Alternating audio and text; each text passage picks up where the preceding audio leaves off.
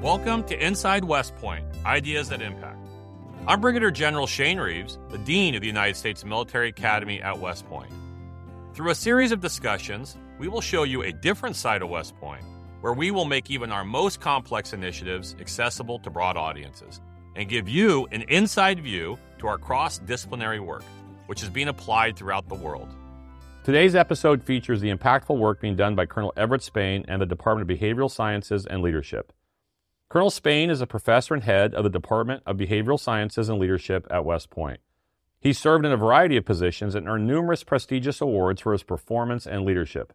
I can't list them all, but a few highlights include service as a platoon leader and staff officer, where he was a member of the winning team of the 82nd Airborne Division's Best Ranger competition. He also served as a captain in Germany, where he deployed his company on the initial NATO deployment into Kosovo, after which they were recognized with the Ishner Award given annually to the outstanding engineer company in the United States Army. During 2007 to 8, Everett was the aide-de-camp for the commander, Multinational Force Iraq, during what is known as the Surge. He also served as a White House Fellow during the Bush and Obama administration's transition year. And from 2009 to 11, Everett was the commanding officer of the United States Army Garrison Schweinfurt in Germany. Everett has a Doctor of Business Administration and Management from Harvard Business School, a Master of Business Administration from Duke University's Fuqua School, and a Bachelor of Science in Environmental Engineering from West Point. Everett, thanks for being here this morning. You're welcome, sir. I'll give you $20 later for that intro. I appreciate it. So we're going to talk about a number of things today, but really the title is about developing and retaining good leaders. Okay. And you've done some fascinating work on this for a number of years. And we'll talk about this specifically what you have done. But what drove you, just to, generally speaking, to start thinking about leadership and retaining leadership, assessing leadership, getting the right people, maybe overlooking talent? I mean, just generally, what got you into this work?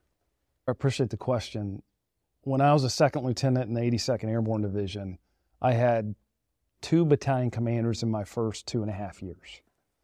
The first one was very uninspiring. He would never come with us to physical training. It was clear he was focused on his own career. He wasn't good with or really have a deep love for soldiers and non-commissioned officers. And then about 6 months later, a second battalion commander came in. His name was Bo Temple. He was about 5'6", didn't have a Ranger tab, which was pretty unusual for a senior leader in 82nd at the time. But I tell you what, he loved the Army. He loved NCOs. He loved soldiers. He loved officers. When he was off duty, he wore 82nd Airborne Division socks with his topsiders. Looked kind of dorky, but he just inspired all of us that he was all in. When you saw him, he was always smiling and providing energy. He had high standards and expected excellence from all of us. But wow, you just wanted to be like Colonel Bo Temple. The more senior officers in our lieutenants in our unit gave him the nickname of the Bone Crusher in a positive way. And we'd say the Bone Crusher's coming and everyone would get excited. So one of them took energy, one of them provided energy, and a great example. And I came to understand that first battalion commander for a lieutenant, for me at least, was the Army. First off, how, as a lieutenant or a young soldier, your whole world is that battalion or squadron, and how impactful that person can be on retaining talent or contributing to developing talent. My first battalion commander, my first squadron commander, very similar, very, very inspirational, made the job very fun, exciting. We enjoyed it. It didn't feel as if it was work. You felt like you were part of something important. Was this Black Horse? It was a Black Horse, 11th ACR, nice. And 111 ACR. And as a result, and I don't have like the specific data, but so many of the lieutenants and captains that were there when I was a brand new lieutenant stayed in the Army till 25, 30 years and would run into them. And I think it was really that first culture that was developed that made them excited about a future in the profession of arms. So we'll come back to the battalion conversation. Okay. But you took that inspiration and then you started to focus some of your academic energy into that. And so what published works, I would ask, you've done a lot, but what are you most proud of and why? I actually hope that's what's coming next. I'm grateful to have 4 cooking right now for publication. One of them we call Leaders Grading Leaders. Myself, Colonel Kate Conkey, Colonel Lolita Burrell, Dr. Joel Cartwright are looking at how a leader evaluates another leader. For example, at West Point, everyone has a job every semester in the summer, and most of those jobs have both a leadership and a followership component. For the upper classes, our sophomores, juniors, and seniors, that job is mostly leadership, right? For example, sophomores are team leaders. Typically, juniors are squad leaders. Seniors can be platoon leaders or company commanders. Everyone has a job. They're being evaluated A through F at West Point. But we're wondering, how do you evaluate those folks? There's a 1-paragraph description of what a great leader is according to like an A grade and a B grade and a C grade for an average and maybe a substandard leader in some of the cadet documents. It's very well written. We're really interested in what are people really grading, right? So we've done 25 interviews. We've already coded them all. 15 of them or 16 were with cadets. 9 of them were with tactical NCOs and tactical officers who also give ratings. The cadets both receive and give ratings, and they talk about, hey, what is it when you see excellent leadership or you assign an A? What is it when you see a little bit below average leadership when you assign a C? And we're finding some really interesting results. We hope to have it published soon. Is it personal performance? Is it their subordinates' performance? Is it relationship you have with the graders? Is it their effort? Is it their attitude? Is it if they volunteer? What is it? So stay tuned. That one's coming. That's interesting. How much of it also is driven by the individual giving the grade and what their biases are? And bias not in a derogatory way, but what you're talking about, are they a relationship individual or are they a merit-based person or is it both? I mean, that's pretty interesting. One dynamic we did in the article is for our 16 or so cadets, we had half of them from the bottom 20% of the average military grade, in other words, their job grading, their leadership grade, and half of them in the top 20% of their leadership grade by random. And they don't know they're in these groups when they're being interviewed. We're asking them the same questions. So we're hoping to get at what you're talking about, sir. And that is seeing how different leaders, based on what their own identity is and their own experience, how they see others. Interesting. Right? What are very briefly, what are the other works that you have coming out here very soon? So you've seen a lot of articles in the military over the last 15 years, or maybe I'll call them op-eds about, are the best and brightest officers staying in or getting out of the military? Yes. So myself, Andy Farina, Colonel Andy Farina in BSNL, Dr. Eric Lynn, a 6-year West Point faculty, now at Oberlin College, are in the second R&R Revise and Resubmit, called Are the Best and Brightest West Pointers Getting Out or Staying in the Army? So we took 13 years of West Point cohorts, all of them. We operationalized what it means to be best and brightest, and then we measured those against retention patterns compared to their average performing classmate. And stay tuned, sports fans. We have the answer, hopefully coming out soon at a publication near you. I'm looking forward to it. I'm going to wait by it. Myself and Lisa Korneman, Joel Cartwright, and Travis Tillman are working on right now. It's called Workplace Social Belonging. I'm a believer, as you are, a lot of our teammates, is that we should all be able to bring ourselves to work, feel like we belong, our talents leveraged, invested in, held to high standards, and just be part of the team. And we feel that way, frankly, professionally and personally. We can't really separate those perfectly. So our team has developed, or is working on developing a 20-question scale where, when done, it'll be validated so a leader can survey their formation and see if they feel like they belong or not.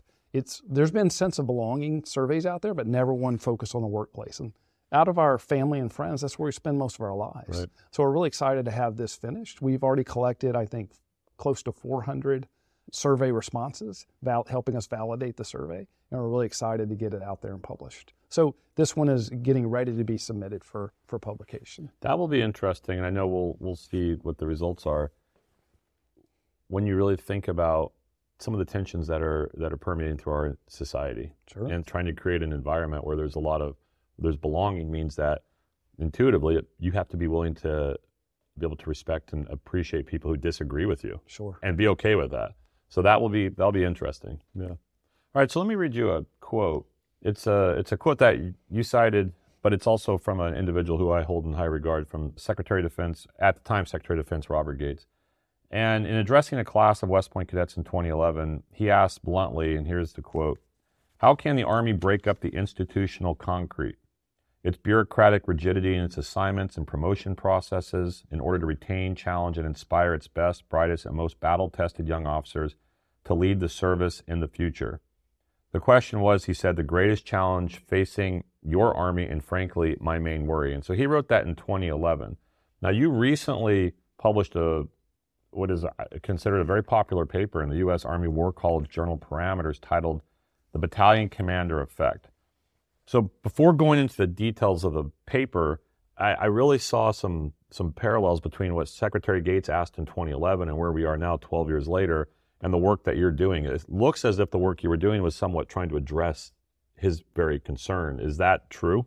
So it's upon us as the more senior folks in the Army to ensure we put the best leaders as possible in charge of our formations. As you say a lot, sir, the future is very dynamic, it's unpredictable, therefore we need wonderfully educated, deep character-based, strong, caring, competent leaders to win our future nation's wars and defend our nation cause of freedom here and abroad. So when you think about putting these leaders in front of formation, there's two parts of it, right? There's making sure you have the people at the time you need them. And we're talking about battalion commanders, it would be 18 years later after commissioning. And you have them raise their hand, because in the Army right now, command is a voluntary activity within the Army, right? You can stay in the Army and choose not to command. A lot of people may not realize that. So let me rephrase that. So if I am the number one lieutenant colonel at the 101st, I can say, thank you, but I'd choose not to compete for battalion command. Yes, sir. As of today, you have to raise your hand and opt into the process of competing to become a battalion commander. Okay. While I'll say the intent behind that is good, and the oversimplified version of that is, hey, we only want people to command that want to be commanders. And for a million reasons, that holds a lot of water. But if you look deeper, you might sense that a lot of people are opting out of commands for other reasons other than not wanting to command. And I would argue most of them that don't opt in are for those reasons. Some of those reasons are you're already selected for, let's use the battalion commander level, you're already selected for lieutenant colonel to be even eligible. So there's no transactional incentive to do so. You don't get additional rank, you don't get additional pay, and in fact, you'll probably have more stress and likely deploy.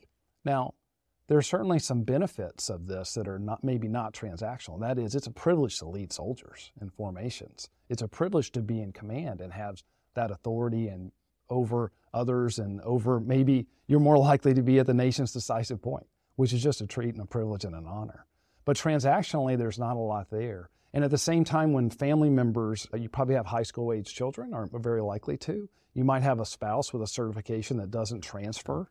Well, and if you enter that battalion command portal, or you say, I'm willing to compete, which we want our people to do, make no mistake, I want everyone to volunteer, actually.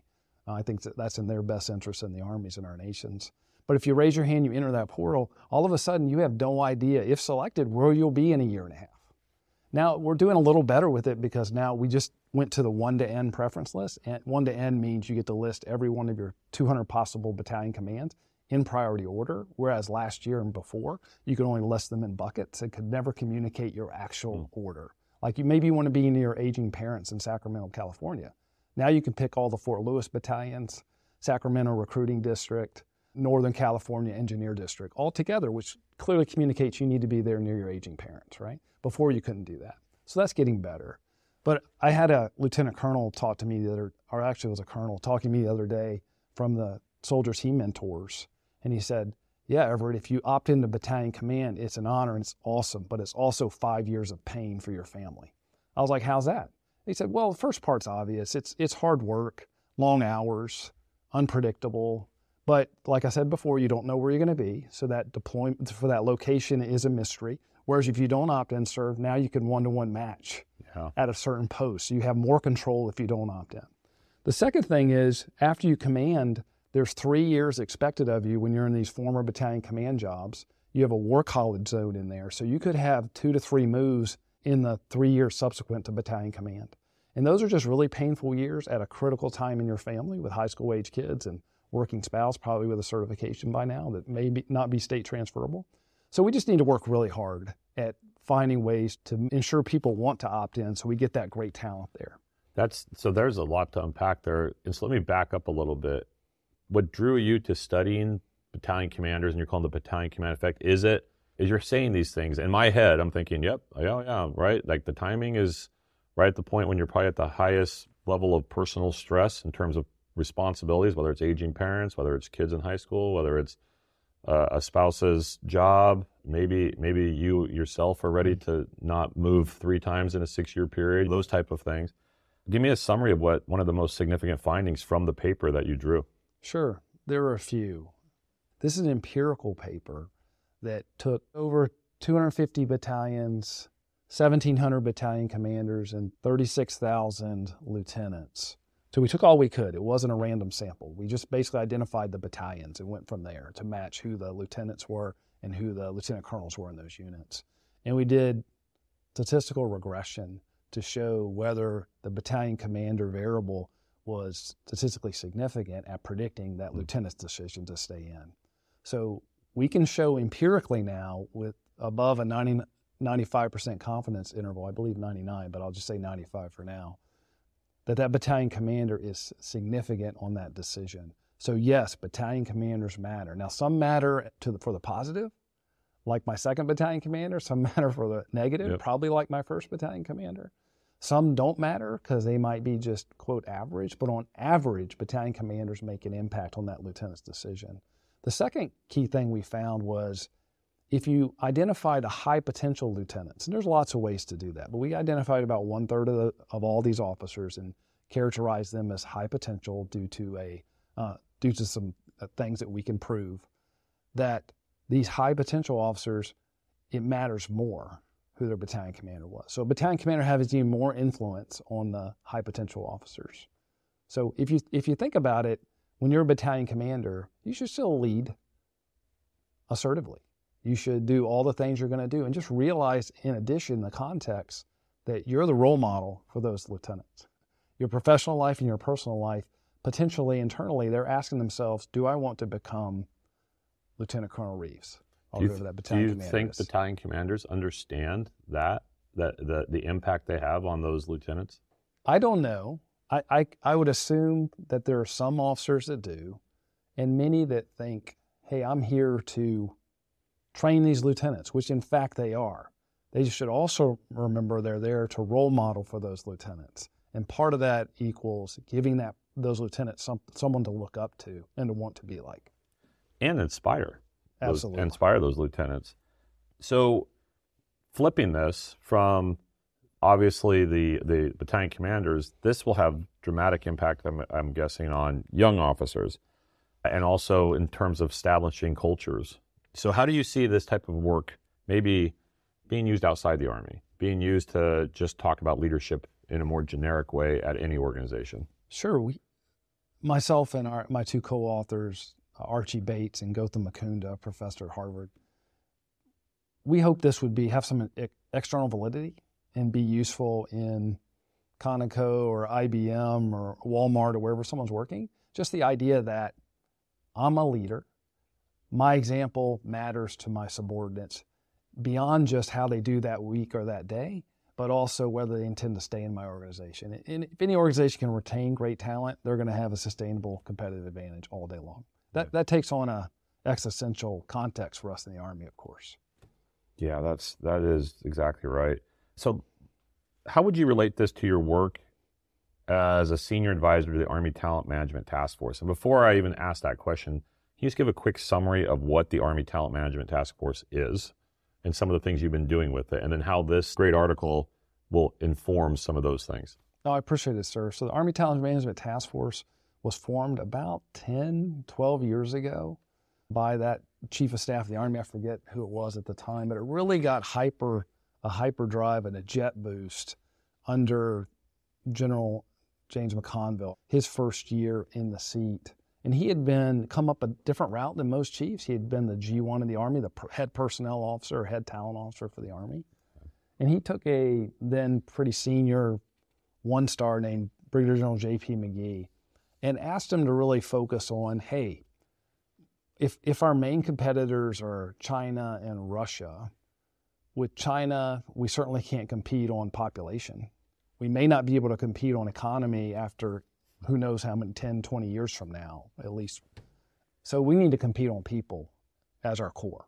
So we asked General McGee to, hey, can we transform our industrial age and very bureaucratic but structured and very effective for many years personnel system, can we transform it into something that can keep us in front of innovation for years and build the best talent before we even know how to quantify that? He said, hey, here, I don't want you to do a 10% change, JP.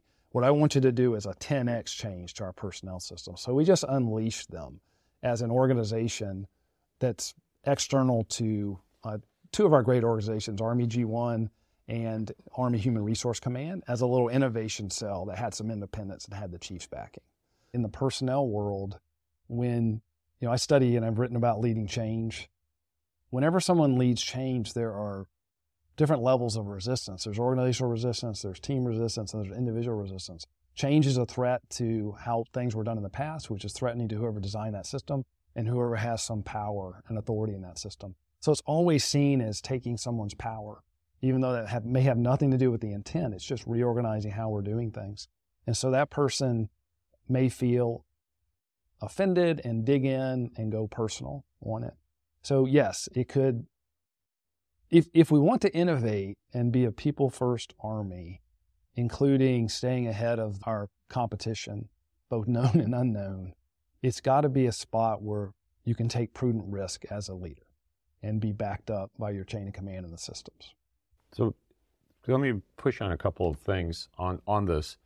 Is it possible the pendulum could swing too far, or maybe there's a belief in something that isn't playing out? So I'll give you an example.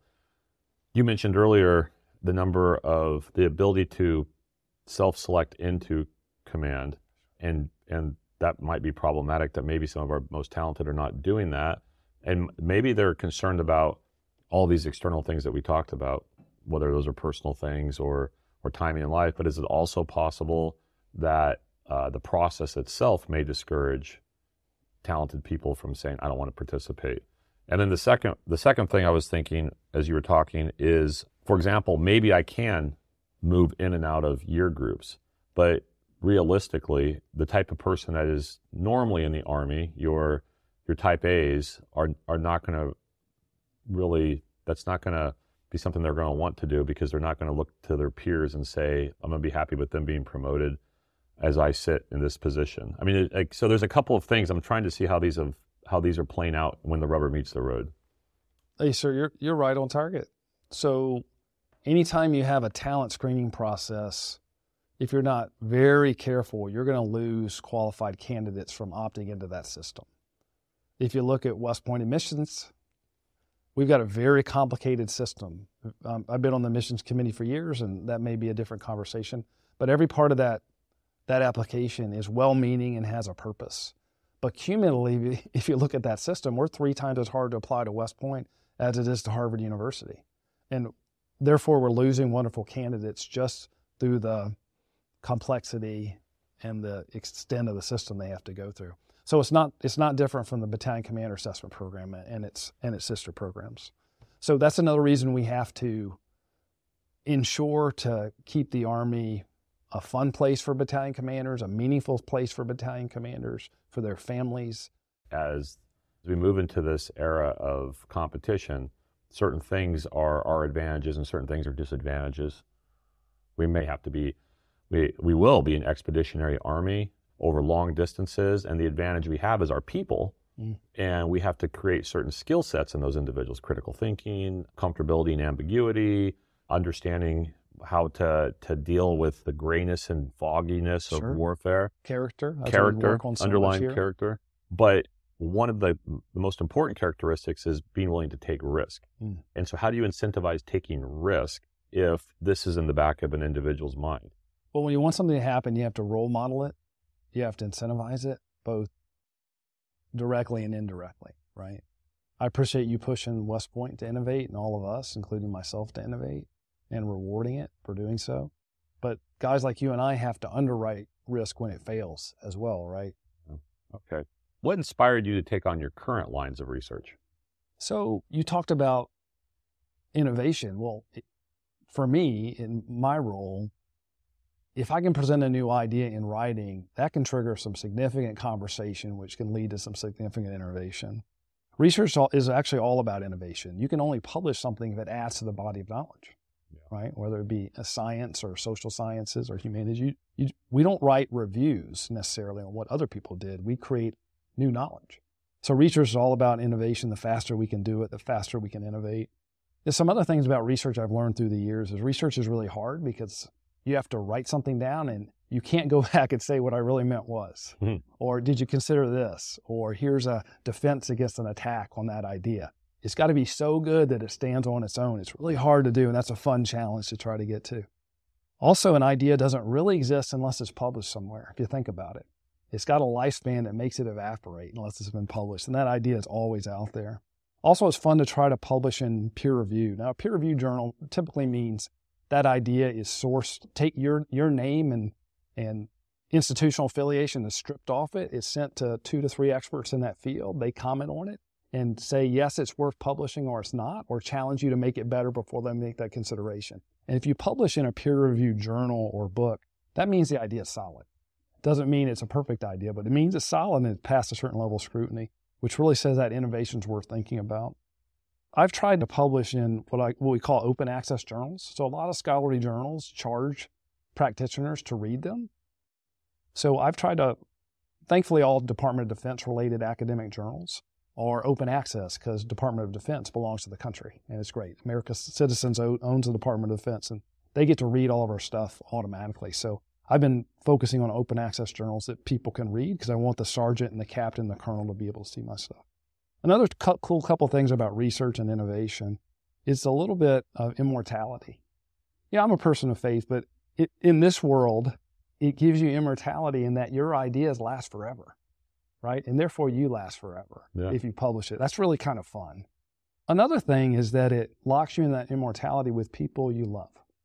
All my co-authors are people I care deeply about. I've been able to co-publish and welcome onto my projects, as people did for me early in my career, 15 West Point junior faculty or so. And you get to spend time with them, you get to bat ideas with them, you get to try to improve the world with them, and then you're published together forever. So it ties me to people I love. And that's been a real treat in innovating through research.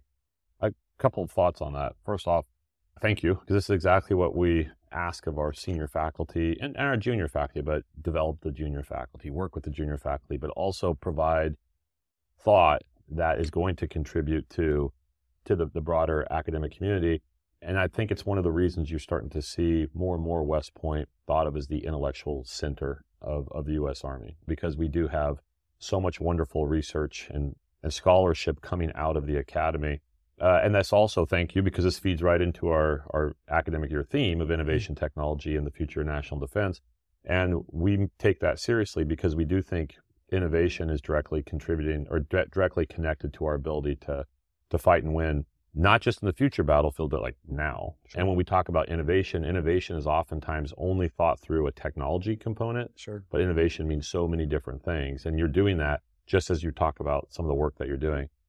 So how about not a battalion commander? Someone who was not a battalion commander, but an Army leader that influenced you the most, and why? Sure. Sir, one of them was Command Sergeant Major Todd Burnett. He was Command Sergeant Major 20th Engineer Brigade. Also, I think the U.S. Army Engineer School. Then he was Command Sergeant Major U.S. Corps Cadets. And we got to be close when we were in Iraq during the surge. And he would look at me and others and say, sir, talking about soldiers, talking about our relationship with soldiers, leaders. He'd say, sir, you got to care that much. And he'd put his hands as far wide as he could reach on both ends just to create a big, 2-yard, 3-yard stick long. You got to care that much, sir, about your soldiers. So that stuck with me forever. A couple cadets inspire me, or many cadets. Thomas Moore and Levi Bell, both rising seniors at West Point, and the KSL are the key summer leaders. In other words, they volunteered to lead in high places at West Point, even though leading your peers here, as we talked about, is not the easiest thing to do, right? They volunteered to put themselves in that crucible. They help lead the Elevation Initiative, a club I sponsor for people that want extra leader development. And when they have just 3 weeks ago, we're in a session together, and Levi and Thomas are asking, hey, not what are you going to get out of West Point, but what are you going to give back to West Point? I mean, these are cadets with so many demands on their time talking about giving more. These are things that are hard for 40-year-olds to think about, and here they are 20 and doing so. And Levi's having them talk about the most developmental moment they ever did, the other cadets there.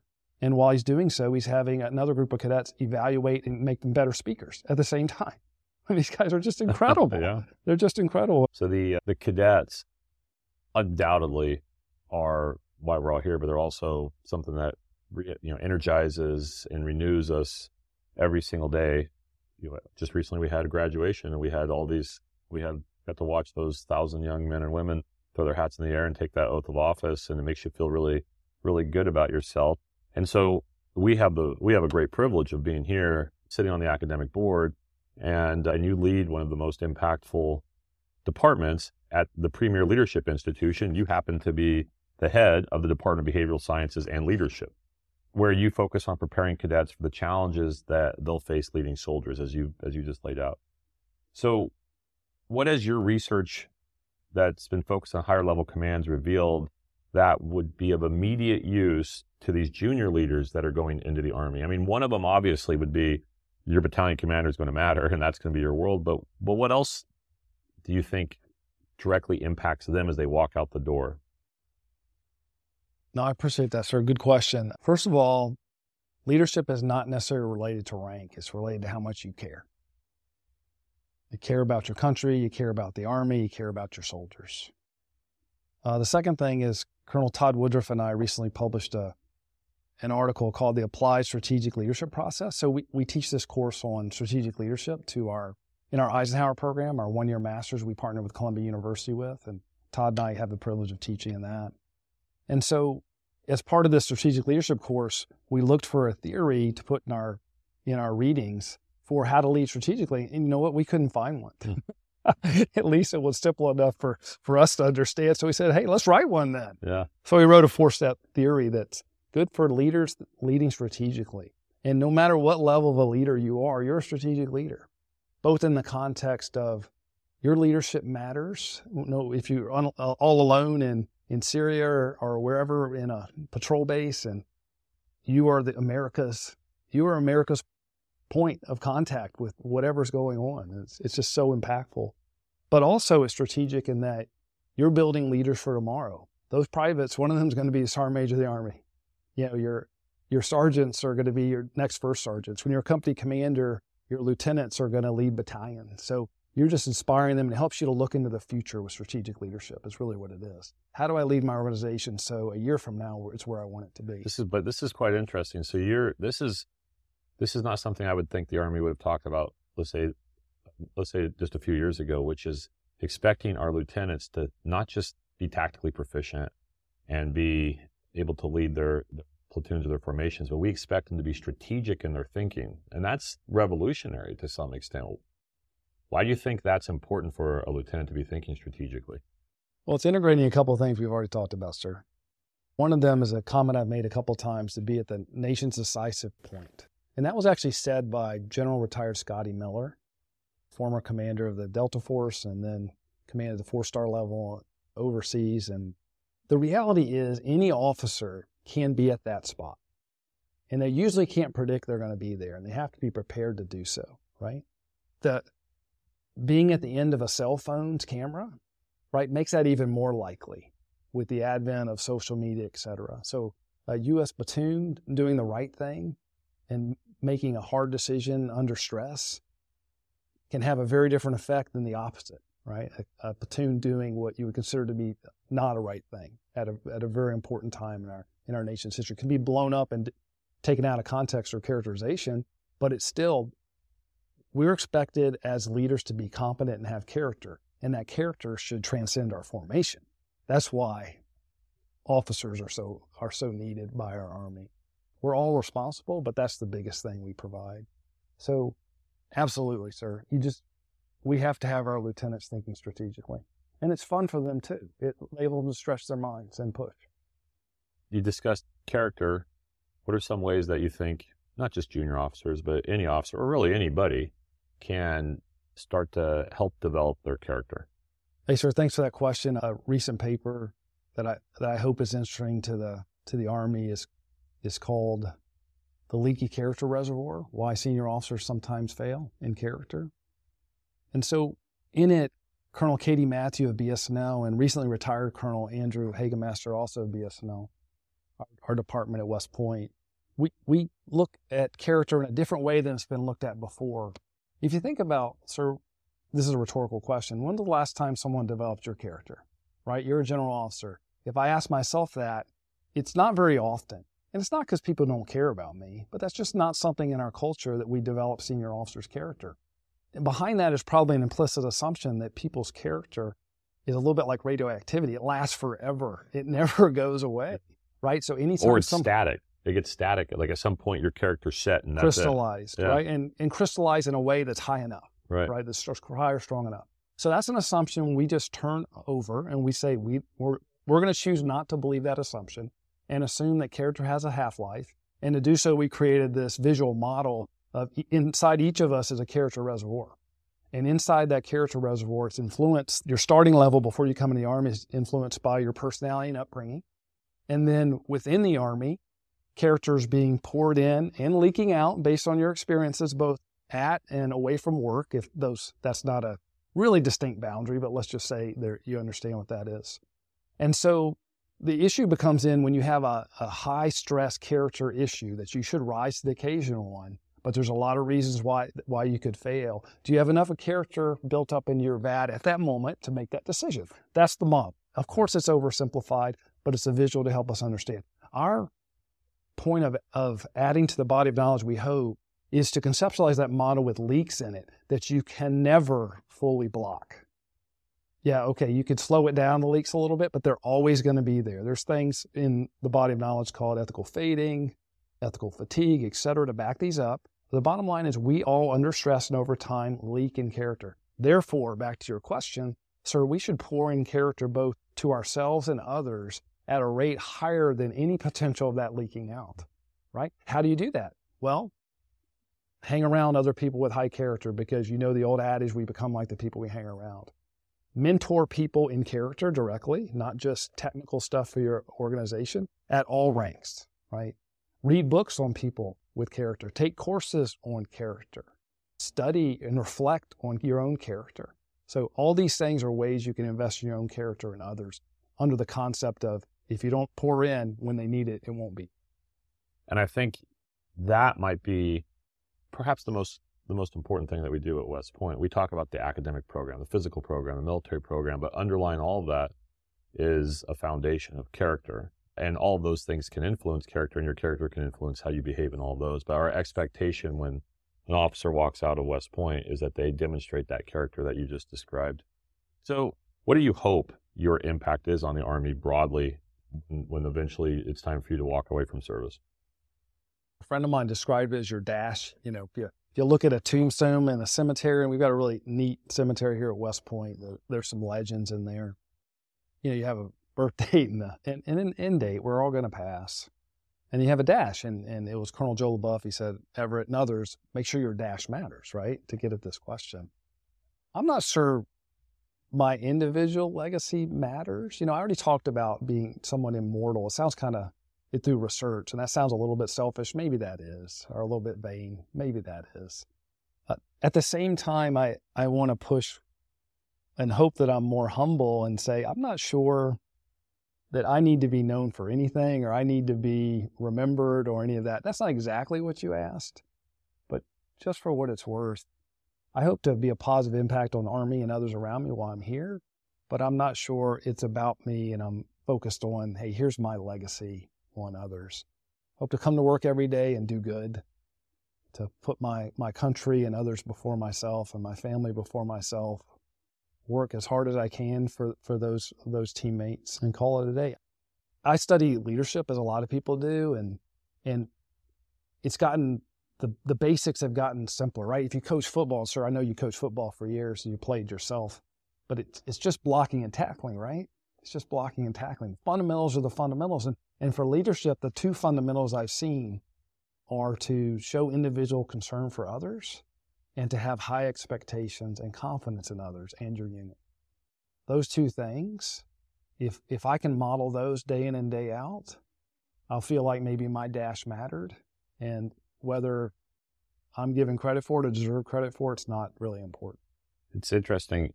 As you just were saying, I had two individuals come to mind. General Martin Dempsey is known for telling lieutenants when asked for advice to, what do I do when I become a platoon leader? He said, make sure it matters. Make sure what you do matters as a platoon leader. Let's talk about your department a bit, because one of the things I'm extremely proud of, and I know you are too, is our junior faculty. And just, it's really amazing who those individuals are and what we expect from them. So can you just give us a taste of some of the impactful research going on in your department?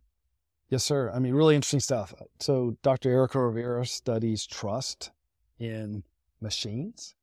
And if you think about what's trust, and she's a professor of engineering psychology. What's engineering psychology? Engineering psychology is the interaction between man and machine. What's an example of that? Well, maybe how to design better your iPhone interface. Well, that's not relevant these days at all. So it's more intuitive. Right. How to design a F-22 cockpit. So it's more easy to fly for the pilot to take full advantage of those capabilities of the aircraft, right? Those type of things. Very relevant. She's got her and the engineering psychology team, Colonel Burrell and others, have lots of cadets involved in research about trust in machines. What's trust? Trust in a machine means, will I use this machine if I have other options? So for example, if I get a robot dog that I want to go, if I'm on the equivalent of a front line, and I want that robot dog to go with a camera to go sense out where the enemy positions are, I've got lots of ways I can try to figure that out. Am I going to put that robot, am I go through the effort of bringing that dog with me, robot dog, set it up, send it out, and believe what it has tells me back, right? That's trust. And we can think about it on all of our equipment. Do you put it in your backpack because you trust you'll need it and it'll work for you or not, right? And so she studies. That's really interesting. Autonomous vehicles, driving it. Do you trust it in a way that you'll use it? And what are the nuances there? We're studying followership. Our PL300 team, Colonel Kate Conkey and Major Scott Newsom, Lieutenant Colonel Sharibo, and are studying followership. And, there's not much in the literature about followership. There's tons on leadership, but to have a great organization, you got to have people who are great leaders and followers, that we talked about before. And what's great followership mean? And they're figuring that out for us and could push our Army a little bit in a good way. So those are just some of the things. There's great research all up and down the hallway. Dr. Morton Ender, maybe the top military sociologist in the nation, he's got a book coming out on military families and spouses and how the last 20 years has affected them. And that'll inform leaders to make better decisions in the future and learn what we can from both the good and the not great stuff. It's interesting how much fun that is to have all those talented individuals in the same hall butting into each other, and that dynamic creates such great ideas. It's great. So let me segue. What's a book you recommend aspiring leaders read? A couple. One is called Alpha. It's about former Navy SEAL Eddie Gallagher. I would read it. It's got all kinds of it's a real story about the importance of the character in the leadership of junior officers. And it also has a lot to do with civil-military relations at the end of the book, sir, with our last year's academic thing. Yeah, that's just a powerful story that is informative for all officers, and especially our junior grade officers. What was the other one? You said you had... Oh, yes, sir. Another one's called Lead from the Heart by Mark Crowley. It's just fun, but it's a great book on just the fundamentals of leadership that I just love. What is the biggest difference at the academy from when you were a cadet? Well, I'll tell you one thing that hasn't changed, sir. That's the indoor obstacle course. It's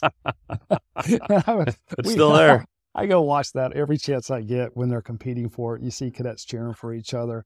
It's a little it's a 3-minute microcosm of West Point, if you look at it. I just love it. I don't know if you know, that was formed after World War II by some veterans.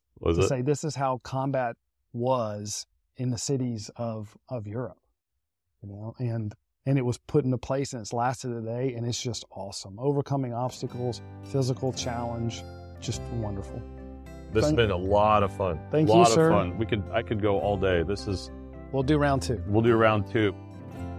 Please be sure to tune in to the Inside West Point Ideas That Impact podcast next month. Remember, you can find this podcast as well as the other podcasts, journals, and books hosted or published by the West Point Press at westpointpress.com. So until next time.